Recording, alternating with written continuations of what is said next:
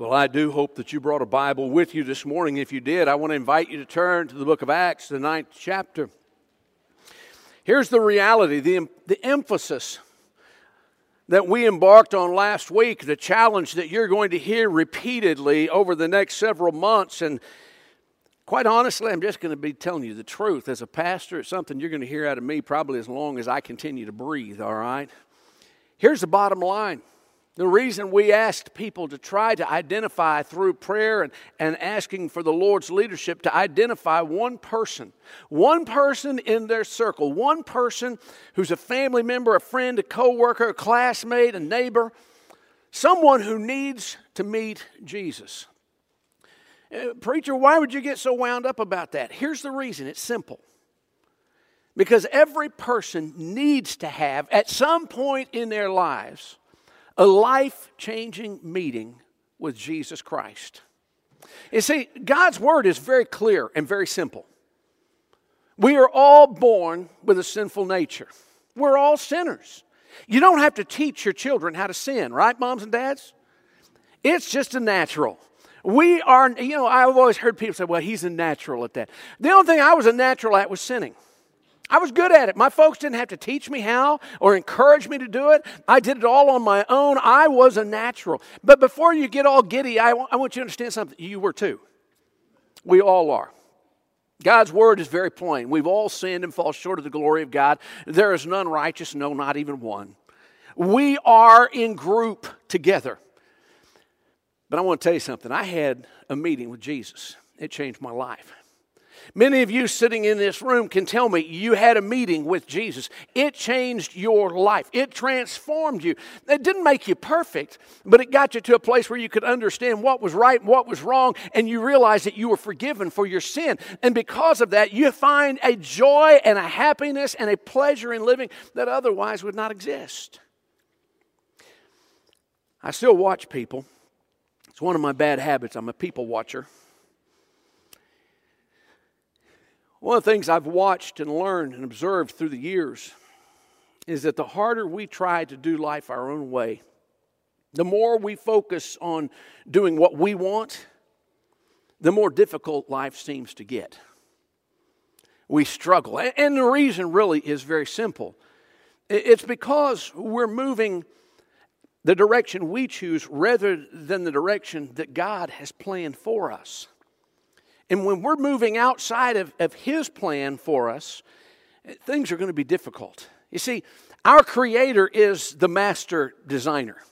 And He has put together a plan for each of our lives, but we don't get into that plan until we get into a relationship with Him. And that only happens when we have a meeting with Jesus Christ. When we acknowledge who He is and who we are and recognize Him as Lord and Savior and surrender our lives to Him, everything changes. I was going back and just kind of working a mental timeline, if you will, going into this morning's message. Jesus had been 3 years engaged in ministry. On that last night, He was in the upper room with His disciples, and we have all the Gospels giving us their records and a little variation here, a little variation there. But if you put it all together, it really is an incredible evening. And it was on that evening that Jesus had a conversation with His disciples about where He was getting ready to go and how they could get there. And He made the statement to them, I am the way, the truth, and the life. No one comes to the Father except through me.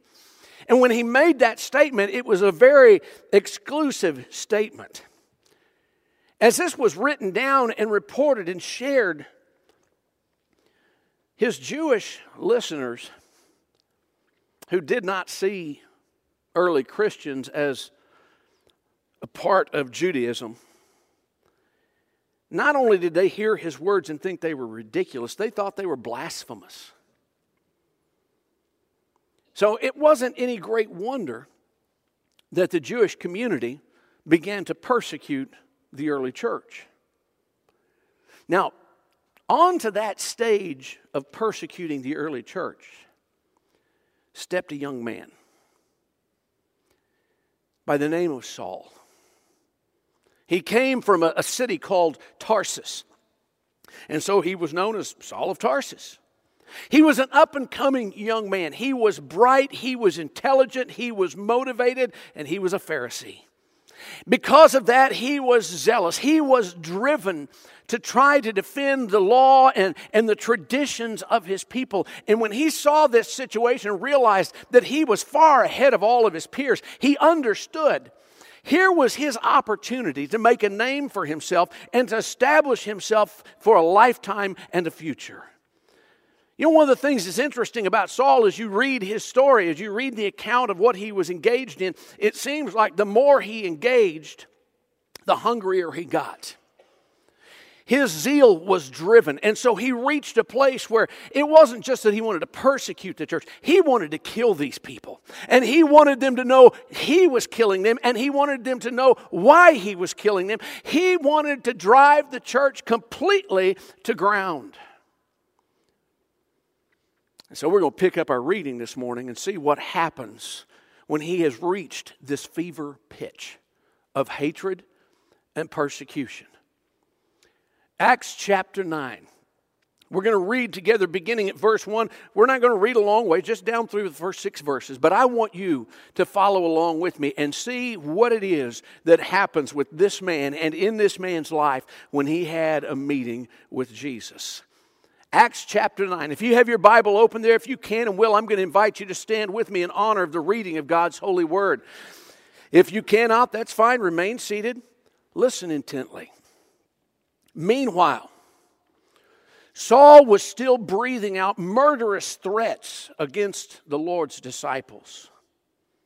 He went to the high priest and asked him for letters to the synagogues in Damascus, so that if he found any there who belonged to the way, whether men or women, he might take them as prisoners to Jerusalem. As he neared Damascus on his journey, suddenly a light from heaven flashed around him. He fell to the ground and heard a voice say to him, "Saul, Saul, why do you persecute me?" "Who are you, Lord?" Saul asked. "I am Jesus, whom you are persecuting," he replied. "Now get up and go into the city, and you will be told what you must do." Would you pray with me? Father, I ask you this morning to bless the reading of your word. And I pray that as we spend these next few moments together, that you would open our eyes to the truth contained here. Father, if there's someone here who does not know you, I pray that they would understand that Jesus is alive and that he reigns today as King of Kings and Lord of Lords. I pray that you would draw them to yourself, that this would be the day of their salvation. Father, I pray for my brothers and sisters, that today, if we have grown hard and calloused and distant, that we would be broken, softened, and drawn back into your presence. Father, I pray now that your Holy Spirit speak, teach us truth, and call us to walk in it. Father, have your way today in each heart and life. For I pray this in Jesus' name. And all God's people said, amen. You may be seated. Most of you have already heard, probably numerous times across the course of your life, the verses that I just read. We know this account as the conversion of Saul of Tarsus. Saul was changed. Saul became a different man. Saul had a different purpose. He had a different plan. He had a different agenda from this day on. And I want us to look and see exactly what occurred. Because here's the reality. Even today, people are still having these kinds of moments. And they say, well, I've never talked to anybody who met Jesus on a road, blinding light, got blinded, knocked to the ground, all of that kind of stuff that we know is part of the story. It's okay. It doesn't have to be like it. Here are the elements of this story. I just want us to walk through it together. Keep your Bible open because we're not going to leave this passage, all right? But the story begins with us learning about Saul's life before Jesus. See, that's where it starts for all of us, before Jesus. We're going our own direction. We're doing our own thing. And that's kind of what we hear in this account where it starts off. I mean, at the very beginning. Meanwhile, here's Saul. And Saul is breathing out murderous threats against the Lord's disciples. And he was so angry with them. He was so distraught by the fact that he thought they were attacking his Jewish religion, his Jewish faith, his Jewish traditions, that he goes to the high priest and he asks for letters. What he's asking is, I want you to grant me your authority so that I can go to Damascus. And if I find any of these people who call themselves Christians, people who are following the way. That's what they were calling themselves. They weren't Christians at that point. They hadn't been called Christians yet, but they were followers of the way. Think back to John chapter 14, verse 6. I quoted it for you a moment ago. What was it Jesus told his friends? I am the way. All right? They're followers of the way. And so Saul asked for these letters so that he can go up to Jerusalem and raid the synagogues there. He wants to go through and find these people because they're hiding among the Jewish community. You know why they were hiding among the Jewish community? They were Jews. What better place to hide than among your own people, right? And so he wants to go and raid the synagogues and see if he can find these people. I mean, I just want you to look into the mind of Saul a little bit. He was motivated. He was driven. He was angry. He was a Pharisee, by golly. What's that mean? It means he's a defender of the law. It means he is a man who is going to follow all the rules. He is going to live according to the laws of God and the laws of the rabbis. He is going to cross every T. He is going to dot every I. He is going to be the man when people say, what does it look like to follow the law? Look at Saul. That was how it was going to be. In his zeal, Saul was trying to defend. He was trying to protect his religion, his traditions, what he had grown up with, what he had been taught, what he had been told, what he had heard when he was in, I don't know, they didn't have Sunday school, I guess. I don't know what it would have been. But whenever he was in his synagogue training, when he was learning under the rabbis, everything they told him, in his mind, that was truth. If it aligned with the Word of God, great. If it didn't, they'd figure out how to make it line up. And he was going to defend this. In his mind, he thought he was defending God's law. He was defending God's honor. He was defending the purity of the Jewish faith and the Jewish nation. He saw Christianity, the followers of the way, as a new threat to their centuries-old way of living life. Later on in his life, Paul would look back on this period of time in his life. And he would write to his friends in the churches in Galatia. In Galatians chapter 1, verse 14, he said, I advanced in Judaism beyond many contemporaries among my people. What he's saying is, I was head and shoulders above everybody. There was nobody in my peer group that measured up to me. I was the man. And he says, here's the reason why. It's because I was extremely zealous for the traditions of my ancestors. I was going to protect the Jewish faith at all costs. Now, I just want to pause long enough to say this should offer all of us a word of warning. And this ought to be a challenge for us because, see, here is an unfortunate truth. Traditions and religious zeal may not always be right. And they may not always lead us into a closer and deeper relationship with the Lord. Now, I know some of you are already starting to stiffen your backs up and say, wait just a minute, preacher. I don't know where you're going with this. Hang on. You're not going to get angry with me, okay? I'm going to tell you where I'm going with this. You don't stand on the traditions. You don't stand on the history. You stand on the Word of God. And my friend, if the tradition and the history align with the Word of God, so be it. Amen. Let's carry it out. But if it does not, you better be ready to throw the tradition and the history out and stand on the Word of God alone. Many times I've watched through the course of years and I've seen people who had good motives. But they were motivated by all the wrong things. They wanted to serve the Lord, but they couldn't figure out where the Lord was because their traditions got in the way. They had been in places where it was never done like that before. We never tried it like that, so therefore it must not be the right way. We're going to do it the way we've always done it.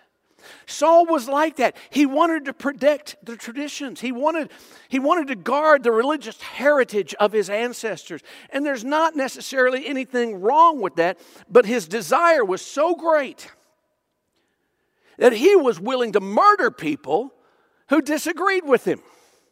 Now, folks, can I just tell you something? I've got a lot of Christian friends that I don't agree with about everything. But I'm not about to go and put them to death because they don't understand what it means to be a Southern Baptist. I'm not going to threaten their lives because they don't believe like I do. I'm going to pray for them. I'm going to encourage them to look in the Word of God and find the truth and find the answers and hold on to that truth, whether it aligns with their tradition or my tradition or neither one of our traditions. Let's stand on the Word. But Saul, he was ready to put him to death. By the way, can I just tell you something? He was not unlike many religious zealots we have in our world today. There are religious zealots all over the world who are willing to put people to death because you don't agree with their beliefs, their traditions, and their history. The problem with that is this. That's not what God instructs us to do. So if that's the position that you take, if that's the ground you choose to stand on, understand it is not holy ground. It is not the place where God has told you to stand. It's the place where you have chosen to stand. So here's Saul.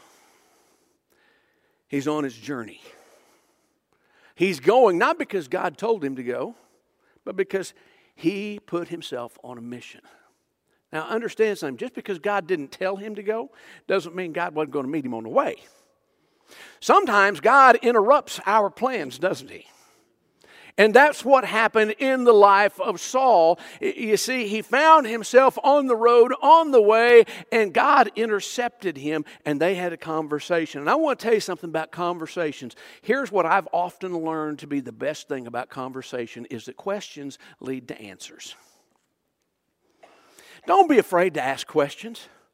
Don't be afraid to question what you've been told or what you think or what you believe, because questions lead to answers. And answers, how do I say this? Answers are our friends. They help us. They get us on the right track. They aim us in the right direction. What are you talking about? Well, you see, Saul was going to fight against change, and change is tough. I'm just going to be perfectly honest. I look across this room, and I can tell you right now, you don't like change. So, well, you don't know that about me. Yes, I do. Why? Because people don't like change. We like what we know. We like what we're comfortable with. We like that which makes us feel at ease, that makes us feel at home.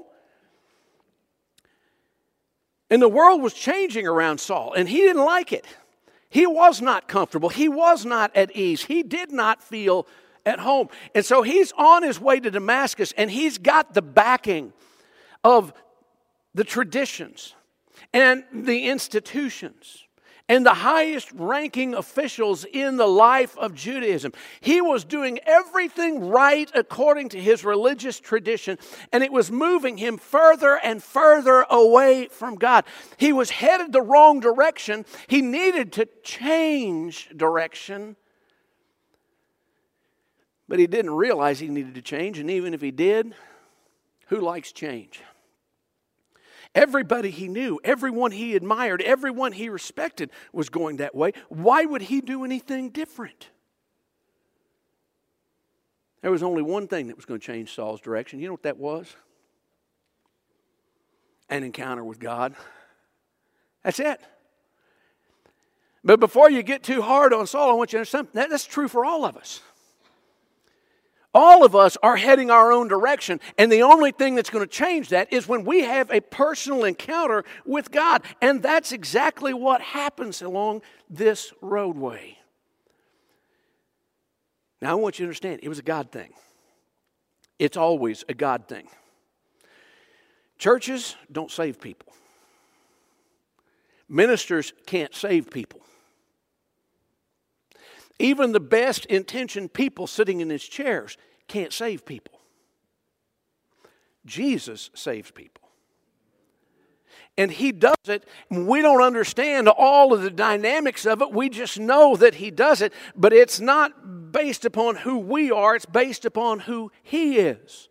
In Isaiah 55:8, God said to the prophet, "For my thoughts are not your thoughts, and your ways are not my ways." Listen, if things were done my way, there wouldn't be any lost people left. Everybody would be saved. But that's not how God works this thing. And we got to understand, he has to intervene in the lives of people, because if he doesn't, they're not going to make it. The writer of Proverbs stated this not once but twice in the book of Proverbs. You can read, "There's a way that seems right to a man, but the end of that way is death." We do it our way, death is the end. Now, that's not just talking about physical death. That's talking about spiritual death. All right? Meeting God leads to a change of heart. Letting God intervene turns everything around. It brings about a radical change in life. Saul thought he was going the right way until Jesus stopped him in his tracks. I mean, listen, this has been described so many millions of times through the years, and much better than I could possibly do it. But just imagine, I mean, he's traveling along. He is mad. He is angry. He is on his way. He is going to get somebody. And then all of a sudden, the lights turn on. Folks, I don't mean the lights turn on. I mean the light turned on. And he falls to his knees in the roadway. He's down in the dirt. He's down in the dust. And the light is shining around him. And he doesn't know what's going on. And he asks, "Who are you, Lord?" Everything that Saul thought he knew about God changed in an instant. If you got your Bible, look at it. He hears this voice asking him, "Saul, Saul, why are you persecuting me?" And he asks, "Who are you, Lord?" Question. And here's the answer. "I am Jesus. I am Jesus whom you're persecuting." Now, there are two things I want you to see right here. The first thing is I want you to see who initiated this meeting. It wasn't Saul. It was the Lord who initiated this meeting. He's the one that turned on the lights and asked the first question. "Why are you persecuting me? Saul, why are you doing what you're doing? Why are you living the way you're living? Why are you making the choices you're making?" And Saul, in his ignorance, said, "I don't even know who I'm talking to. Lord, who are you?" And just in case somebody might miss out on what's really happening, the answer comes. "I am Jesus, whom you're persecuting." Listen, folks, I understand that there are people who have a spiritual hunger. They may have a spiritual hunger. That spiritual hunger is what opens them up to hearing the truth. But please understand, people who have a spiritual hunger are not seeking after God. They are not pursuing God. They know that there's something missing, but they don't understand what it is. Paul wrote about this years later when he wrote his letter to the believers in Rome. In Romans chapter 3, he said, "There is none righteous, not even one." There's no one who understands. There's no one who seeks God. We've all turned away. All alike have become useless. There is no one who does what's good. Not even one. He understood something. There was a spiritual emptiness in his life, but he wasn't seeking God. God sought him out, turned on the lights, challenged him, called him out, and did a marvelous work in his life. Now, by the way, Saul's name was not changed to Paul on the road to Damascus. Okay, this is chapter 9. He doesn't start being called Paul until chapter 13. This is not one of those moments. There were those moments in time where God changed names instantly in a moment. Abram to Abraham, Jacob to Israel, Sarai to Sarah. Saul's not one of those. Saul's name was changed when he began his ministry. In chapter 13, Saul becomes known as Paul, the Greek rendering of his Hebrew name. When he became the missionary to the Gentiles, his name was changed into a name that would be more readily understood and accepted and embraced by the people that he was going to serve. Now, I just want to tell you something. It really doesn't matter what you're called. What matters is who calls you. And at this moment, Saul is being called out. Now, there's one more thing I want to share with you and show you before we stop this morning. Because this is really what it all comes down to. This is what the whole narrative is about. This is the reason he's on the road. This is the reason Jesus interrupted his journey. This is the reason the Lord called him out with the question, why are you persecuting me? This is the reason Jesus introduced himself to Saul. I'm Jesus, who you're persecuting. Here's the reason why, and this is what it's all about, folks, right here, is simply this, that meeting Jesus changes our course.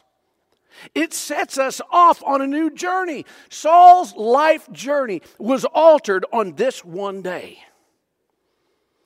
Now, it took him a while to get out into the waters and start going, but I'm telling you, he changed directions that day. He was on his way to Damascus to attack, to persecute, to arrest, to torment. He was hoping even to kill. And suddenly he hears the voice of Jesus, the very one that he rejected as a dead imposter. He hears that voice speaking to him and telling him what to do. Now, I want you to look with me at the end of this passage. You got your Bible open? Understand, Saul is on his way to Damascus. He's got letters that invest in him the full authority of the high priest, which means that he has the full backing of the Sanhedrin, which means that he can basically do just about anything he wants. He wasn't by himself. He had men with him. Now, I'm just going to tell you my thought personally, and I'm very convinced I'm correct in this, because I don't think Saul was going to be a great intimidator in and of himself. But I believe that he had probably some temple guards with him who were going to carry out his bidding. Whatever he commanded them to do, it would be the same as the high priest telling them to do it. And if he said, these are the people, put them in chains, they were going to be put in chains. If he said, beat them, they were going to be beaten. He was a man who had power and was accustomed to power. And now he's on his knees in the dust having a conversation with someone he believed was dead and gone. And I want you to look and see what the Lord said to him in verse 6. Now get up and go into the city, and you'll be told what you must do. Get up. Go. You'll be told. He's being commanded. He's being ordered. He's being bossed around by someone he thought was dead. I love what I see here. Listen, this is what happens when we come to that place where it's time to follow Jesus. He goes on to Damascus, but now he's going for a different reason. Instead of going to persecute, now he's going so he can get there and wait for instructions and find out what's next in his life. That's what happens when we follow Jesus. Don't miss this. Don't mistake what happens when you meet Jesus. When you meet Jesus, you surrender control of your life. He becomes the boss and you become the servant. You see, too many people today do not understand what it means to be a disciple. The world is telling them, and a lot of false teachers are telling them, being a disciple means that Jesus is going to wait on you hand and foot.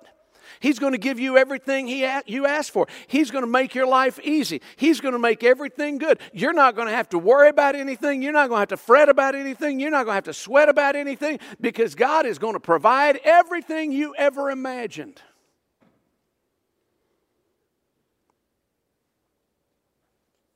Y'all know what the Greek word for that is? Hogwash. Yeah. That's not what Scripture teaches at all. That's not what Jesus taught. He said, if any man would come after me, that means to be a disciple, he must deny himself, take up his cross, and follow. Being a disciple means self-denial. It means dying to self and living to Christ. It means taking up the cross. It means understanding that we now become slaves, not just servants, slaves. I know that that's a politically incorrect word to use today. I don't care. It's what it means. We become slaves to the King of Kings and the Lord of Lords. We exist for one reason only, and that is to do His bidding, to follow His commands, to go where He says, to do what He tells us. It's not about Him serving us. It's about us serving Him. Now take notice of what the Lord said to Saul in verse 6. Now get up and go into the city, and you'll be told what you must do. Now I just want to break that down for a second, because I don't want you to miss the tone of what's here. Have you ever had somebody tell you, don't speak to me in that tone of voice? That echoes of my childhood.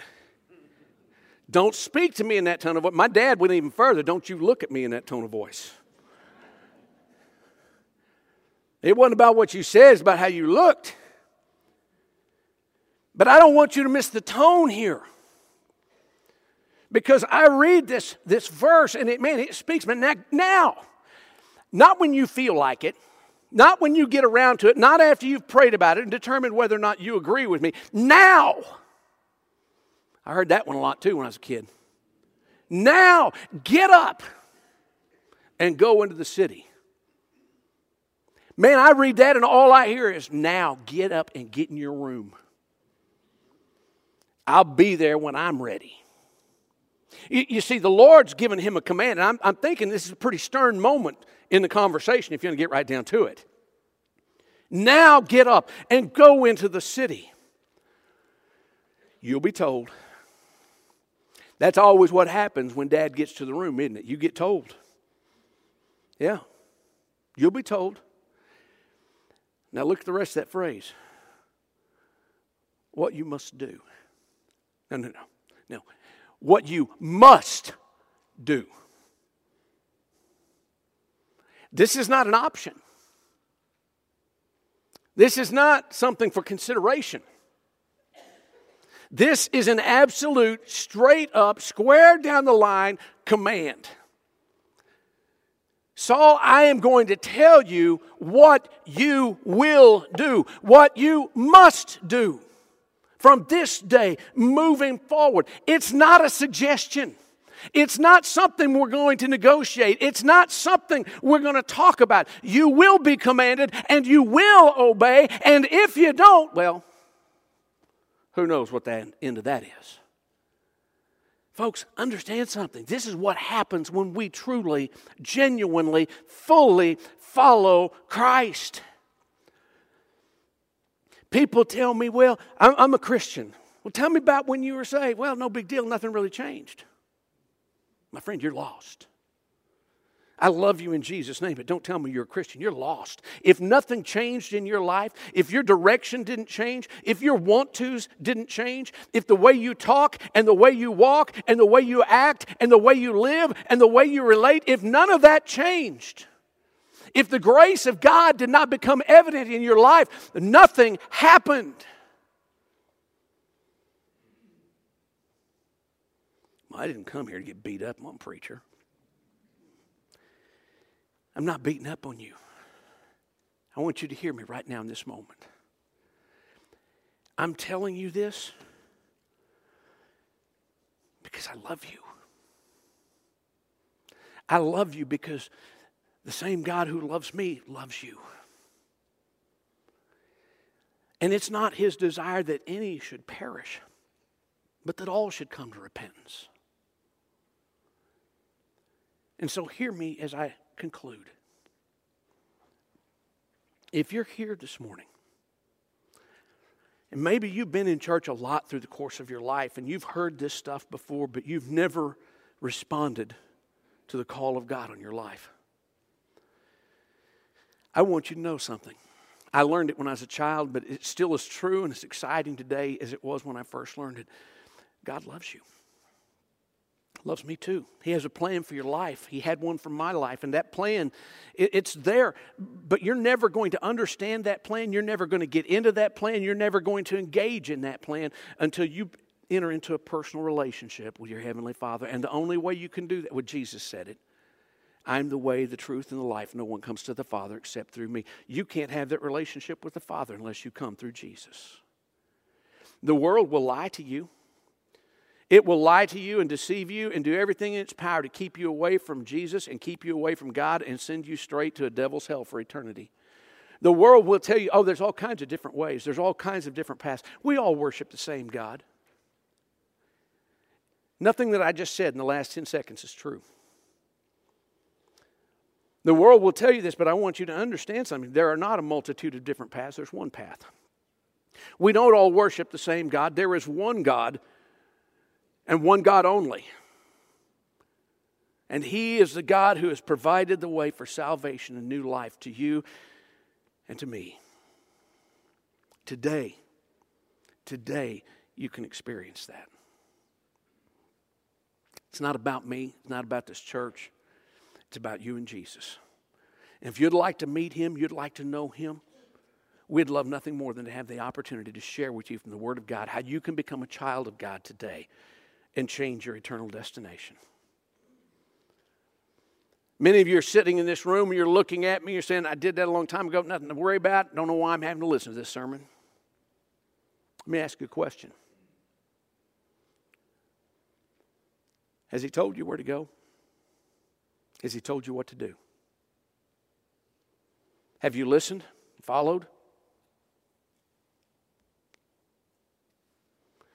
If not, you're not living in obedience. If you're not living in obedience, you're not surrendered. If you're not surrendered, my friend, your relationship with Him is challenged and is threatened right now. So you're going to tell me I'm going to lose my salvation? No, I'm not. The prodigal son never stopped being a son. He never stopped being part of the family. He just missed out on all the blessings until he came back home. Maybe you need to come back home.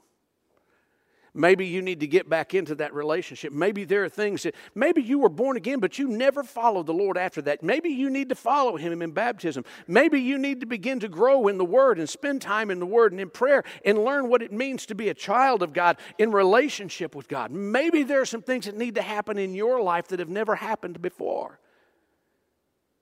Can we help you get started in that? Now, for all my brothers and sisters, I want to ask you a question. Who do you know that needs to have a life-changing meeting with God?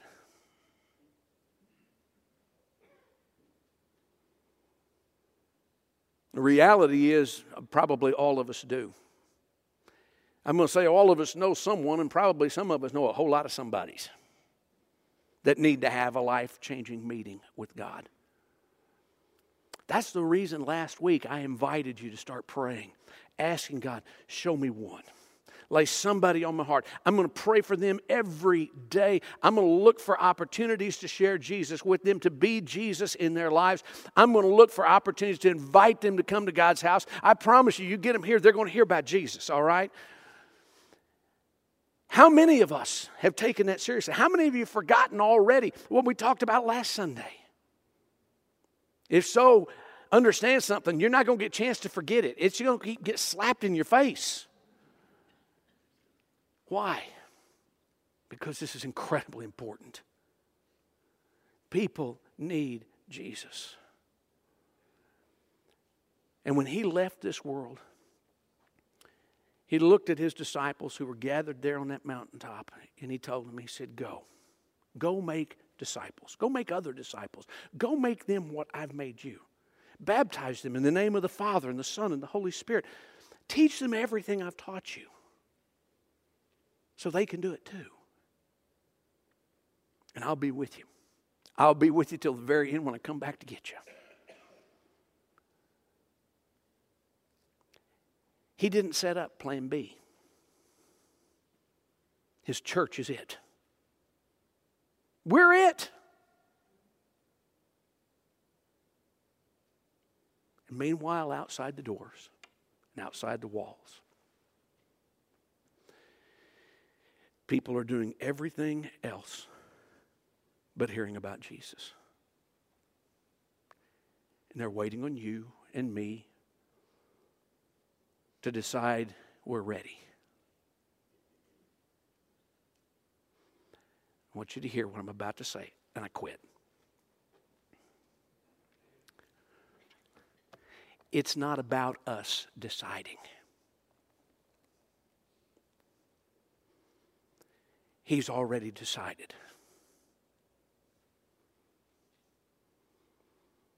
Just listen.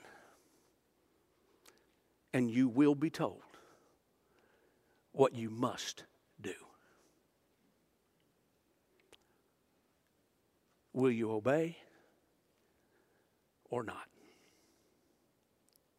It really is that simple.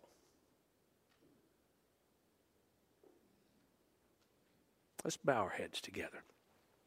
In just a moment, I'm going to pray, and after I pray, we're going to stand together. We're going to sing a song of invitation. I know a lot of people say, invitations aren't modern, invitations aren't cool. I don't care. Invitations are necessary. It does no good for people to hear the Word of God, to hear the voice of God, and not have an opportunity to respond and be obedient. And so every time that you come in this place, and every time that I open the Word of God, and every time I share it with you, please understand, I'm going to extend an invitation to you. I'm going to offer to you an opportunity to respond to what God might have said to your heart through the Word and through His Spirit. If you're sitting here this morning, you're saying, I need a relationship with the Lord. Praise God. You're in the right place. We got people here that would love to share with you how you can become a child of the King today. Would you come? Take me by the hand. I won't embarrass you, put you on the spot, but we'd love to visit with you about how you can become a child of God today. Maybe you've done that, but you've never followed the Lord all the way through. You haven't followed Him in believer's baptism. You've not connected with the body of Christ. You've not gotten into the Word and grown as a disciple. And maybe today you're realizing, I need to be doing this, but I don't know I don't know where to begin. Come, take me by the hand. Just tell me. I made that decision. I belong to Him, but I need to move forward in my Christian life, my Christian walk. Would you let us help you with that? Again, no pressure. This is between you and God. We're just here to help. What is it that God's laid on your heart? What is it that He's speaking to you about? I'm pleading with you. Don't ignore Him. Don't walk away. Don't act like you didn't hear Him. Because every one of us, at some point, and some of us at multiple points in our lives, need to have a life-changing meeting with God. Maybe today is your day. Hear His voice and obey His call. Father, I thank You this morning for Your word. What a challenging word it is to be called to walk in Your way, to serve You in Your kingdom. But Lord, all of that begins when we hear Your call to new life. And perhaps in this room this morning, there's some who are hearing that call and not sure what to do, not sure whether to take a step, not sure whether to hold on and hold out. I pray, Father, break down the barriers. Move their feet. Don't let them be satisfied to sit and act like they didn't hear. Father, draw them to yourself. That today would be the day of salvation, that we might rejoice with them, and all of heaven could be set into a frenzy. Father, I pray for my brothers and sisters. There are some who've wandered away. They're not living as they should. They're not serving as they could. They're not doing what you would have them do. I pray, Father, for them that today you would break their hearts for what breaks yours. Point them to the lost around them. Father, help us to realize who that one is that you have for us right now in this moment. And Father, call us to service. Lord, I pray that today you'd confront us, call us out, change us, and use us. This is my prayer, and I ask it in the precious holy name of Jesus. Amen.